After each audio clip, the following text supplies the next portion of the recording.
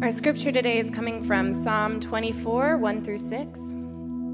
The earth is the Lord's and everything in it, the world and all who live in it, for he founded it on the seas and established it on the waters. Who may ascend the mountain of the Lord? Who may stand in his holy place? The one who has clean hands and a pure heart, who does not trust in idol or swear by a false god. They will receive blessing from the Lord and vindication from God their Savior. Such is the generation of those who seek him, who seek your face, God of Jacob. This is the word of the Lord.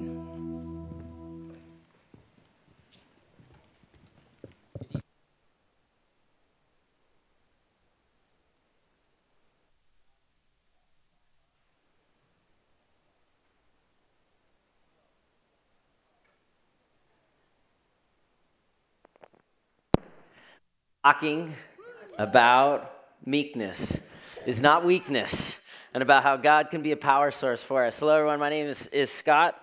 You can call me Pastor Scott. I'm the pastor of Bethany Community Church North.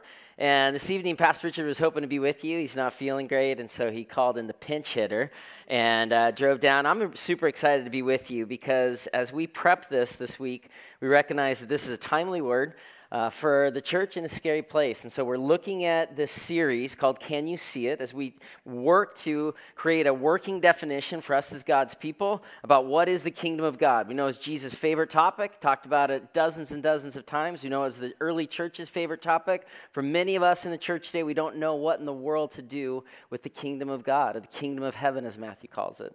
And to understand that, we're gonna be looking during the whole series at the Sermon on the Mount, Matthew 5 and 6, and particularly these Beatitudes, which is the marching orders. If we want to understand the kingdom, we need to understand Matthew 5. And so today we arrive at our third Beatitude, which is blessed are the meek, for they will inherit the earth. And I'm excited about sharing with you. So you bow your heads, we'll pray, and we'll begin. Father, thank you so much for an evening of worship. And Father, as we turn now to your scriptures, we pray that you'd open our minds. You know, Lord, we know that you have made us body, soul, and spirit. We want to encounter you in new and powerful ways this evening. To this we pray. And all God's people said, amen. So the Can You See It series, week 3, Blessed are the Meek. And the sermon title we have for you this evening is just Blessed are the Meek. We're going to keep it simple. We're going to use the 3 questions in your outline. Blessed are the meek. And this was a tricky week to be studying on meekness. So you may know this, but all the pastors, the teaching pastors, we meet on Monday morning and we study together with Richard and we write our sermons together and we wrote these questions that we want to unpack today. Who are the meek and what is the inheritance and what does this matter anyway? And then in the midst of that, it was a kind of a crazy week of turbulence in America. Right? And no matter how you voted, left or right, whether you're red or blue, and excited about Friday's inauguration or not, excited about 500,000 people marching on Saturday for the Women's March or not, 125,000 marching in Seattle. It was a tricky week. I'll tell you, biographically, it was a tricky week for me as well. Because I could understand about fear going on in the world, what's happening in Syria right now, and a fear about world powers, and I could also talk about what's going on in America. But when fear kind of moves into your neighborhood, it feels more real. I keep it just abstract. I'll tell you, super scary week with stuff going on, like even in my neighborhood. Fear, posting no trespassing signs, and my kids feeling very afraid about people coming around our house, and just kind of some really upsetting stuff. I mean, honestly, fear. My daughter looks at me, and she's 12, and she looks at me midway through the week, and she said, a person shouldn't have to be afraid in their home. I said, sweetie, you're right. And yet this was our situation this week in my family.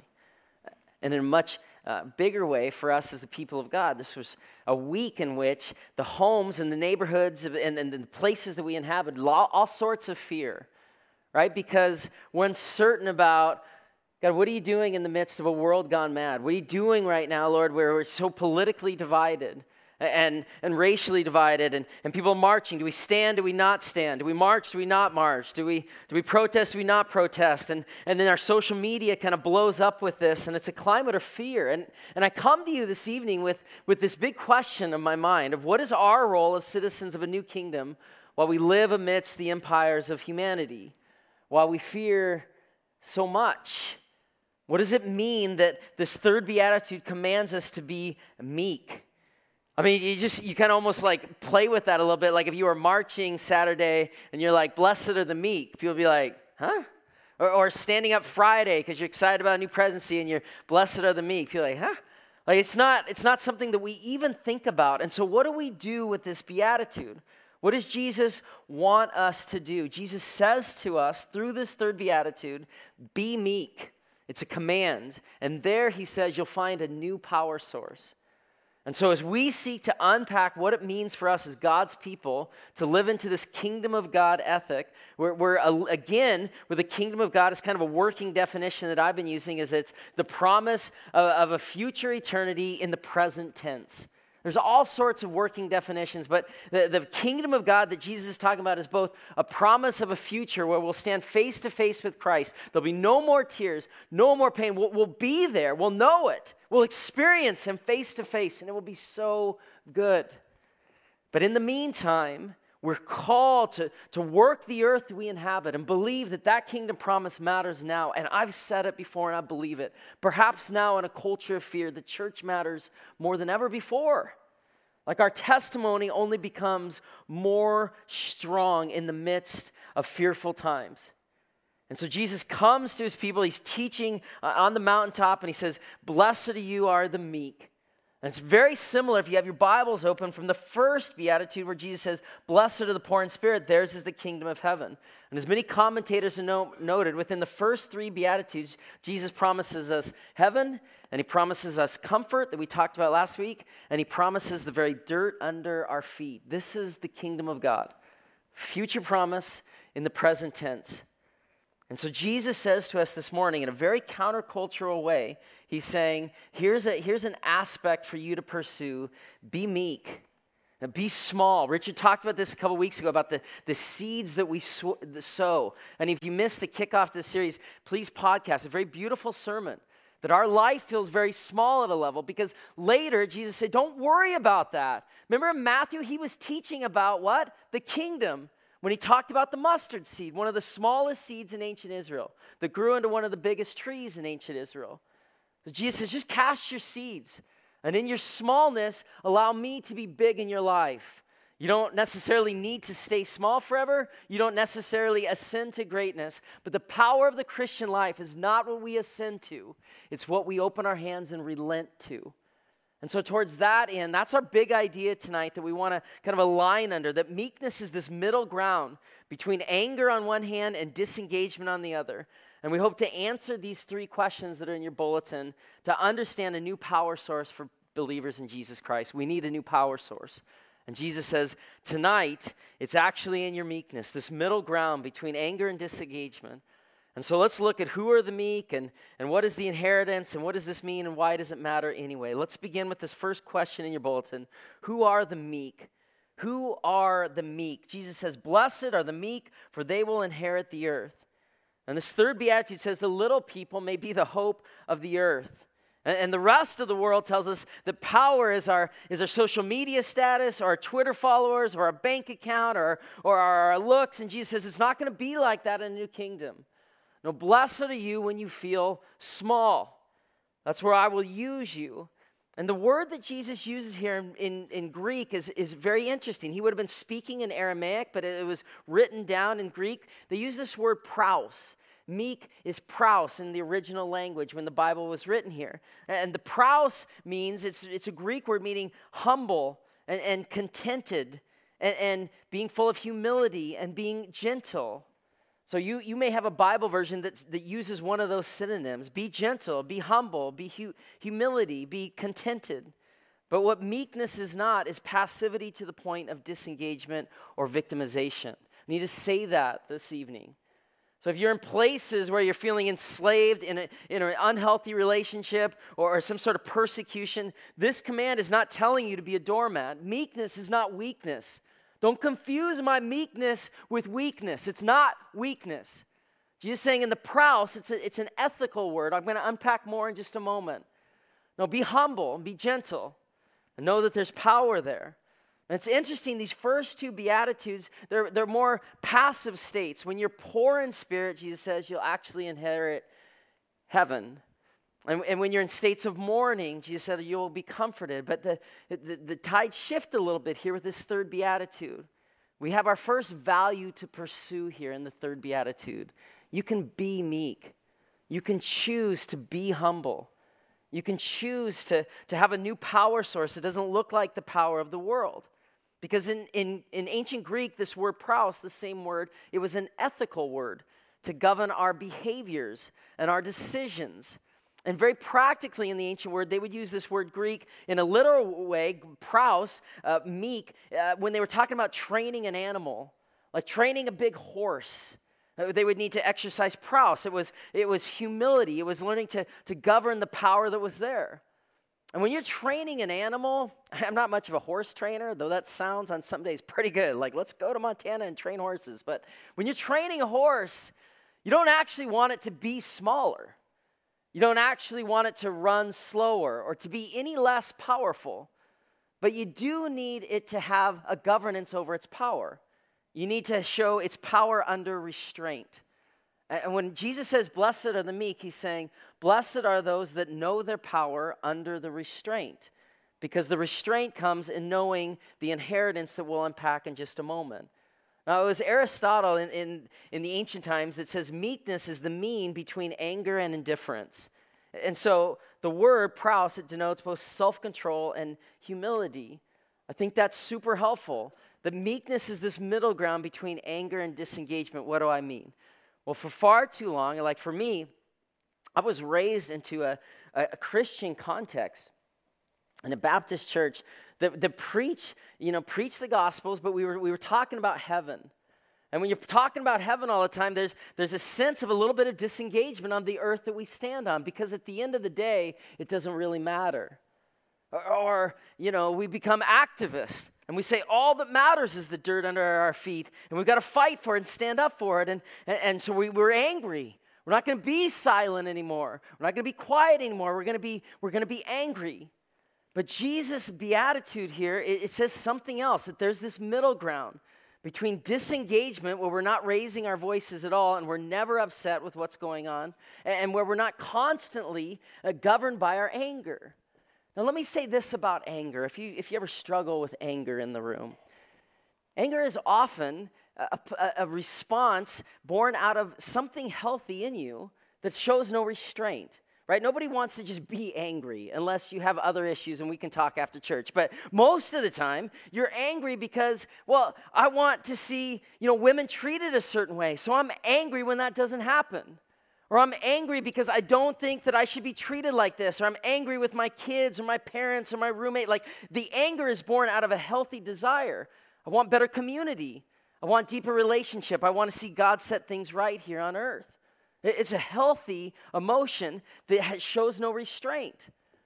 And if you are somebody that struggles with anger, God may be asking you this evening to show meekness and to understand that when there's no restraint on the power, the world stops listening.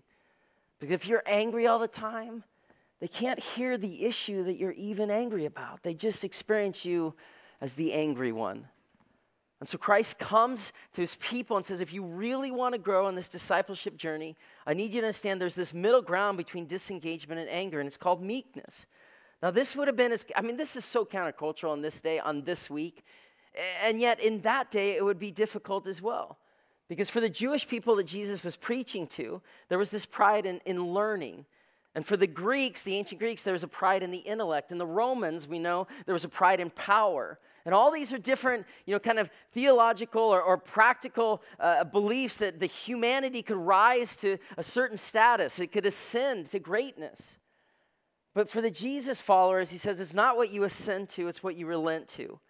And so as you receive my grace, your most powerful gift will be something you had nothing to do with. I mean, think about that. When you study the Bible, the stories of power, what's the power source? Oftentimes, it's not people that ascend by their holiness, by their purity, by their ambition. It's people that don't feel qualified, and God says, now that's exactly the meek spirit that I will use. I see it. I mean, Moses in Numbers 3, it actually says, Numbers 12:3, now he was the most meek man in all the earth.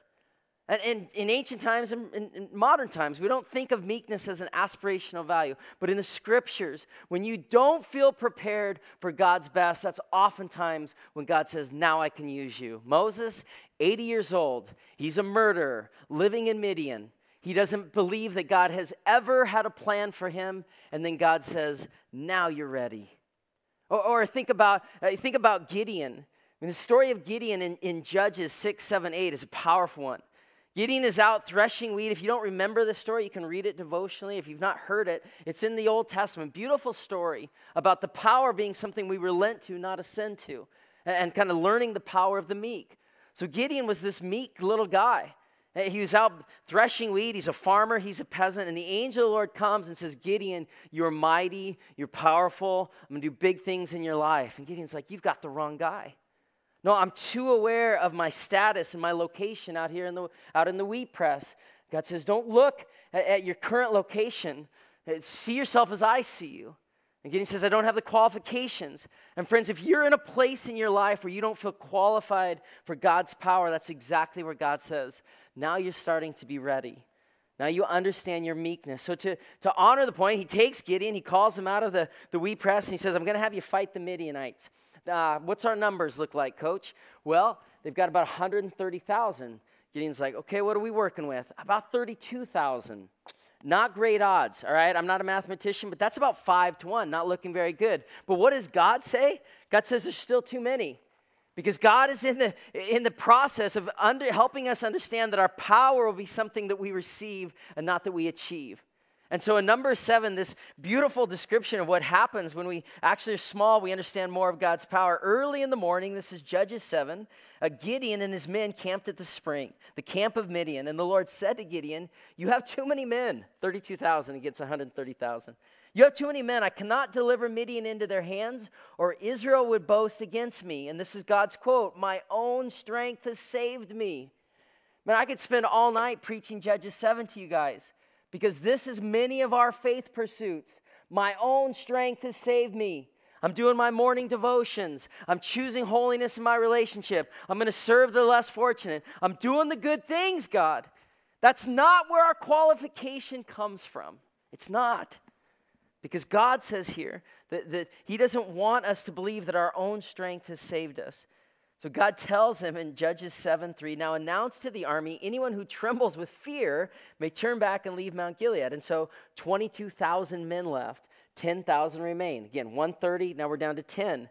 I mean, if I'm Gideon, I'm freaking out right now. I'd be better off as a farmer back home. But what does God say? There are still, Judges 7:4, I'm reading the Bible here, too many men. Take them down to the water and I'll thin them out for you there. God's in the act of work. I mean, God can be hilarious sometimes, right? It doesn't feel like it when you're in these thinning out spaces. But God's tactics, holy cow. God says, I'll thin them out even more. 10,000, too many. Take them down to the water. God is in the active process of thinning them out. And then Gideon took his men to the water, and the Lord said, separate those who lap the water with their tongues as a dog laps from those who kneel down to drink. 300 of them drank from cupped hands, lapping like dogs. All the rest got down on their knees to drink, and the Lord said to Gideon, with the 300 men that lapped, I will save you and give the Midianites into your hands. What in the world does that even mean? Well, I've got some hunches. Like God says, I'll thin them out more because I don't want you to live life thinking it's your power. God says, it's my power working in you. There's a new power source. So take them down to the water. And some of those kneeled. And in ancient military training, you were always walking. This is several thousand years ago, right? So you're walking from place to place. But even when you're drinking water, you're kind of heads up. You're using your tactical thinking. You're kind of prepared for whatever could come. But God says, take those that cup their hands and drink out of their cupped hands, lapping like dogs.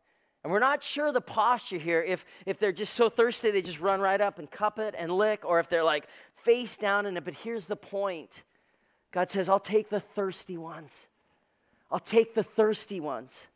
I'll take those that aren't trying to kind of plan and strategize. And even with the 300, they're kind of making their plans. God says, give me the thirsty ones.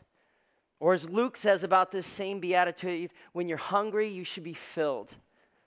Okay, if you're thirsty tonight, you need God to show up in a practical way. You're lonely, you're hurting, you're uncertain about what's going on in America, you're confused. Well, welcome to the club. And in your thirst, may you find the one person who can quench you, Jesus Christ your Lord. It's the thirsty ones he's after, the thirsty ones. And God says, this is how I'm going to work. It says, in your humility and in your littleness, you'll find new power. 1 Peter 3 says, rather should be your inner self, the unfading beauty of a gentle and quiet spirit, which is of great worth in God's sight. And so just a couple thoughts here when we kind of unpack who are the meek. Two simple thoughts, but meek people, number one, they let their humility be their power source. That their humility could actually be their power source and their boldness without hubris. That they want to be called into action for the kingdom. They want to be called into battle for the Lord. They want to march. They want to stand. They want to do the kingdom of God things, but they're going to do it out of their humility. Not out of their pride, not out of their arrogance, not out of their assent, but out of their relent. Because humble people know that without God, they're nothing. What do you think Gideon's perspective was after this battle? Hey, we're going to be okay. God's got this. The numbers got smaller and his faith got bigger. And James 3:13 says, who is wise and understanding among you, let them show it by the good life, by deeds done in humility that comes from wisdom.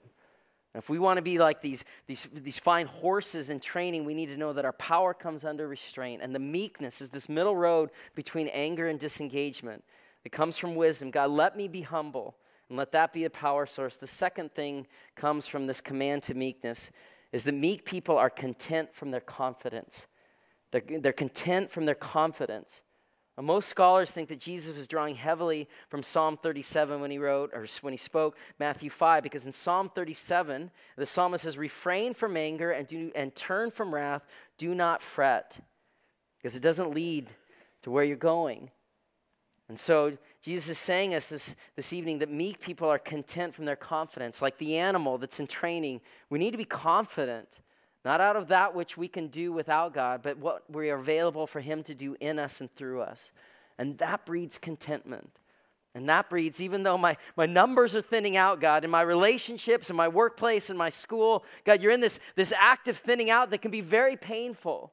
Very painful. If you don't trust me, listen to last week's morning sermon that was preached at every campus. Like Jesus also says, you'll mourn. There's no promise of the easy life in the life of faith. But he said last week you'll be comforted. And this week he says, in the midst of living small, that's where you become powerful. And that's where your contentment grows, exactly in the midst of the story that God has already set you in. We can all envision a different story with a bigger army, with better numbers, with a better calling. And God's saying, I've got you right where I want you. And Eugene Peterson in The Message translated this verse in this way: blessed when you're content with just who you are, no more, no less. That's the moment you find yourselves proud owners of everything that can't be bought. And so if you're a meek person tonight, if you're somewhere in this middle ground of feeling thinned out, just know that God is on the side of the underdog. He's got this. He's got this.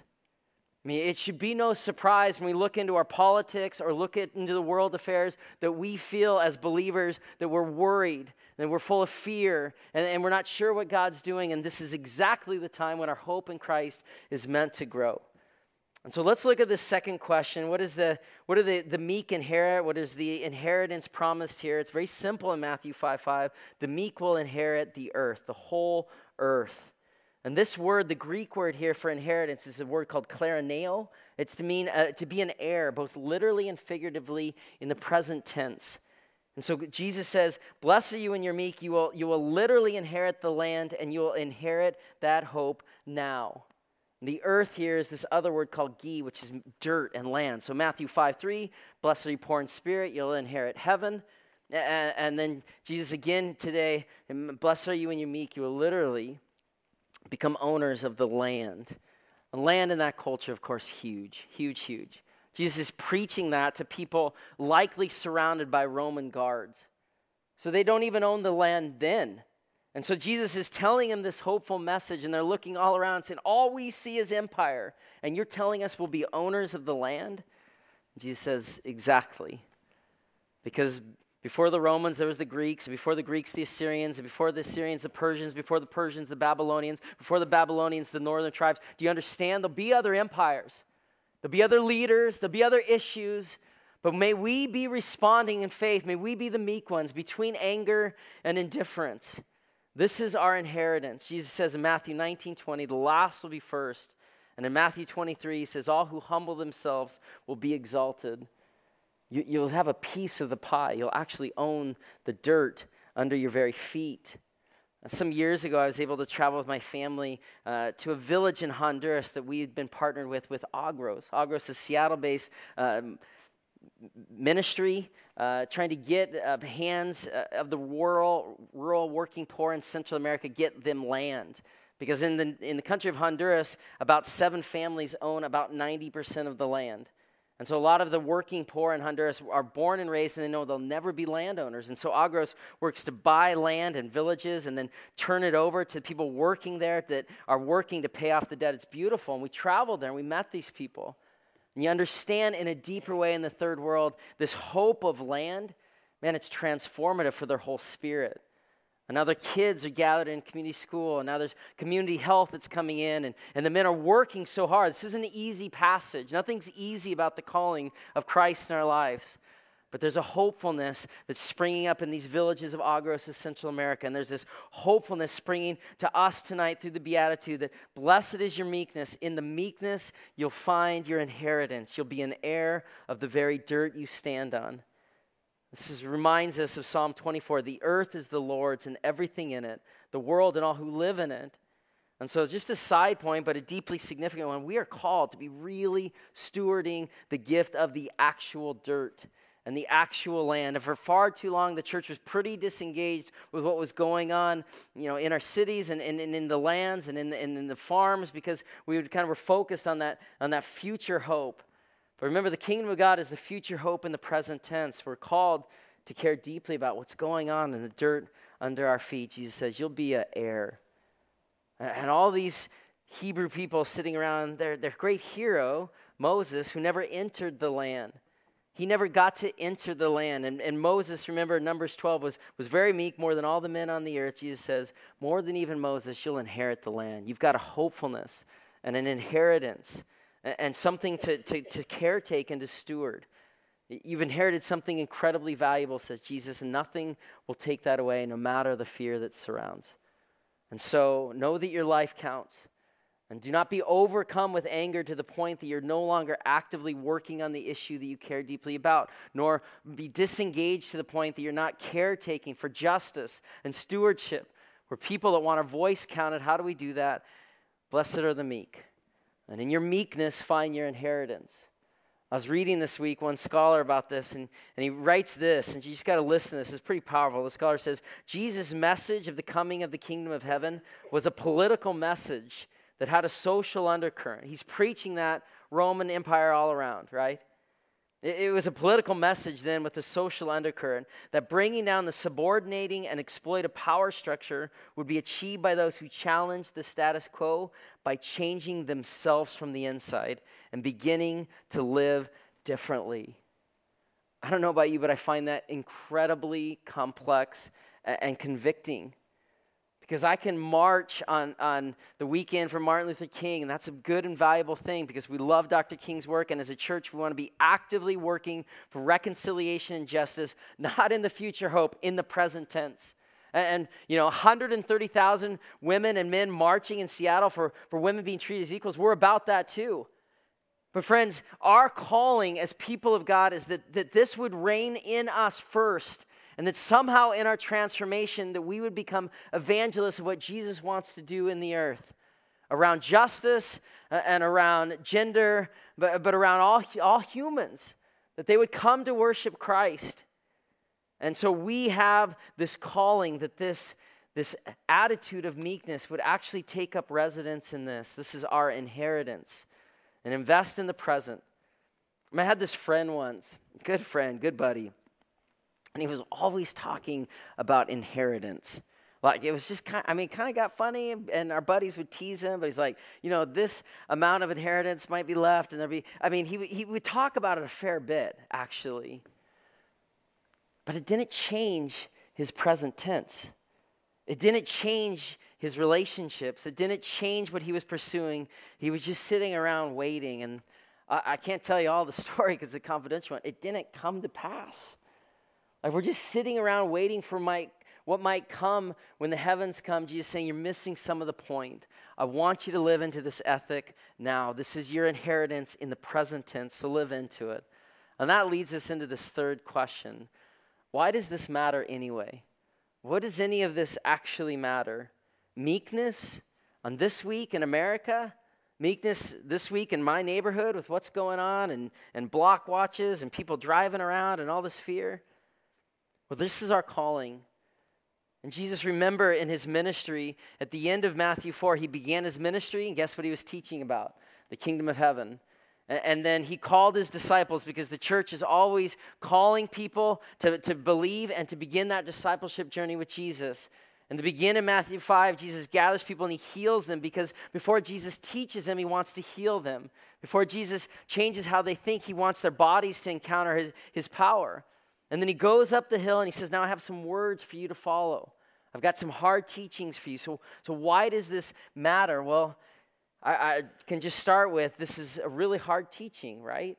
These other first two, poor in spirit, mourn, this is these passive states that we may find ourselves in and out of. We will all mourn at times. We will all feel poor in spirit at times. You say, I'm with you then, but be meek. This is an aspirational value in your actions, in your rising, in your standing, in your issues of authority. Be meek.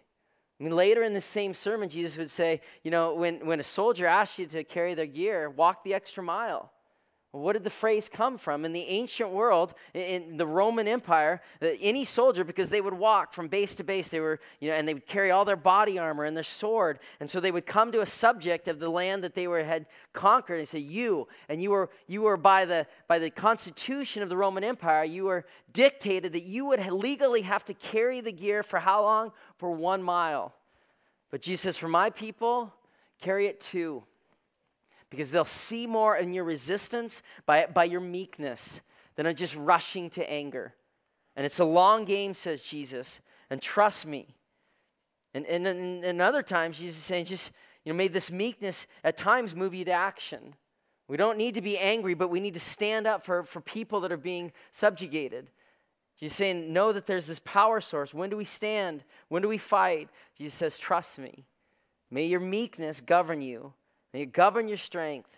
I know that your inheritance is the whole earth. One of the personal heroes of Pastor Richard, he brought it up Monday, we're studying, he talks about her often, is Sophie Scholl, a leader of the German resistance to Hitler and his rise to power. She was 20 years old, 21 when she was put to death. And they knew from studying scriptures that what was going on around them was not right. Were they meek? Well, they were persistent, and they were wise, and they let Jesus govern their actions. And they started to speak out about totalitarianism and the empire. And she was taken into an exam room.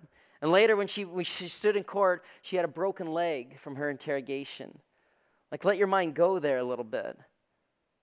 Many say that it was her persistence in the face of a dominating power that actually changed her interrogator's life. He saw something in her.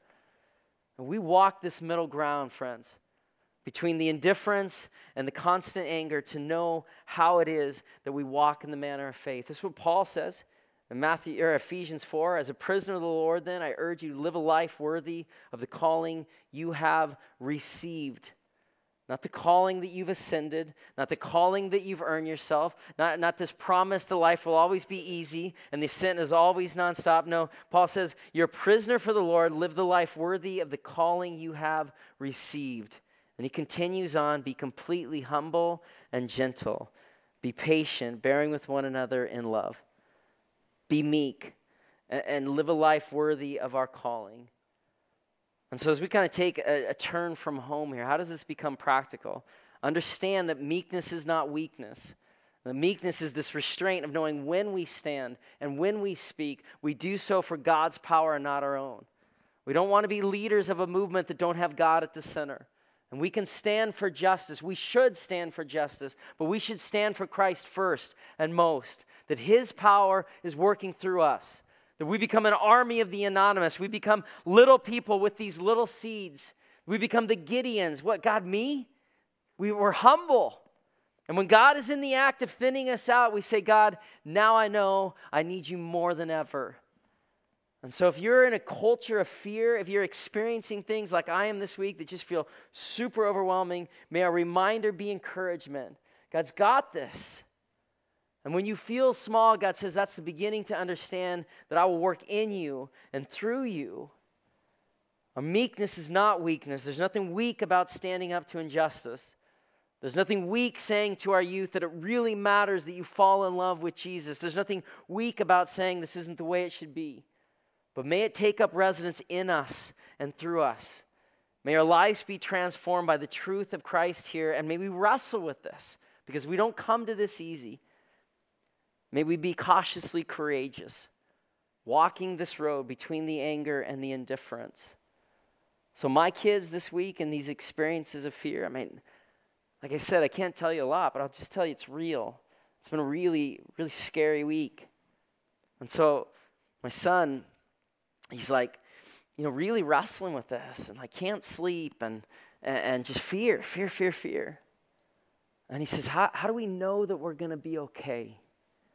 I finally just had to, kind of by the end of the week, I finally just, had to kind of grab him and just remind him, you're going to be okay because I'm going to take care of you.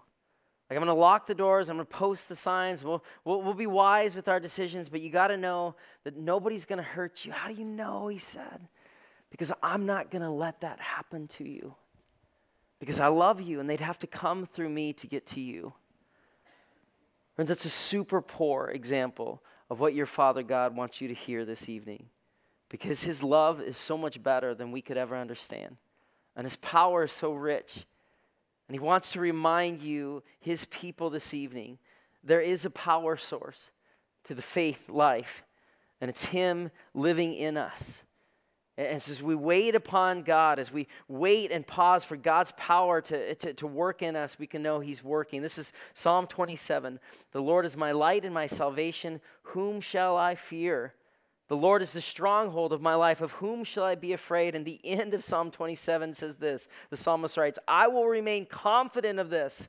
I will see the goodness of the Lord in the land of the living. And then the psalmist writes, wait for the Lord. Be strong and take heart and wait for the Lord. And so we wait. And whether you've marched or not, whether you're deciding on how to react on Facebook or not, it's not the point this evening. Just saying, wait in meekness, walk this middle road, and be stirred to action, but be knowing that it's my power working in you, my people, that will make a difference in my world. Because as 1 John 4:4 says, greater is he who is in me than he who is in the world. And this morning, I'm up and getting ready for preaching at Bethany North. And it's man, this week, preaching on meekness, it's God, are you kidding me? And it was difficult and challenging. And I'm not engaging with the truths myself. And God gave me this word, you guys. Hey, greater is he that is in you than he that is in the world. I'm yeah, that's kind of a good reminder. And the Spirit said it again. Greater is he that is in you than he that's in the world. That's what 1 John 4 says. And so when we're in places we feel small, when places where we're not sure of what's going to happen, politically, relationally, spiritually, God, what are you doing here? God says, hey, I got this. Greater is he that is in me than he that is in the world. Will you say it with me? Greater is he that is in me than he that is in the world. Say it again, friends, and mean it. Greater is he that is in me than he that is in the world. What is our power source? What is our response in the midst of great fear? Oh, it's Jesus Christ, who's telling us this evening, in your meekness you can find your inheritance. Future promise in the present tense. Walk this road between anger and indifference and let meekness govern your life, and may your hope be profound, because greater is he that is in you than he that's in this world. God's got this, right? He's got this. Let's pray. Father, thank you so much for the reminder from your scriptures of what you're doing in us, what you want to do through us. And Father, we take the challenge this evening to be people of meekness. Lord, it's a word we don't even use much anymore. But may we be humble. May we be content. May we be gentle. May we be kind. Lord, allow us to live our lives as animals under training, not trying to be small, not trying to be slow, not trying to be less powerful, but understanding that our actions need to be governed by your great love in us. Father, we want your wisdom and your power as we seek to live into your value of being meek. Blessed are we, for we will inherit the whole earth. God, it's in your great name we prayed, and all God's people said, amen.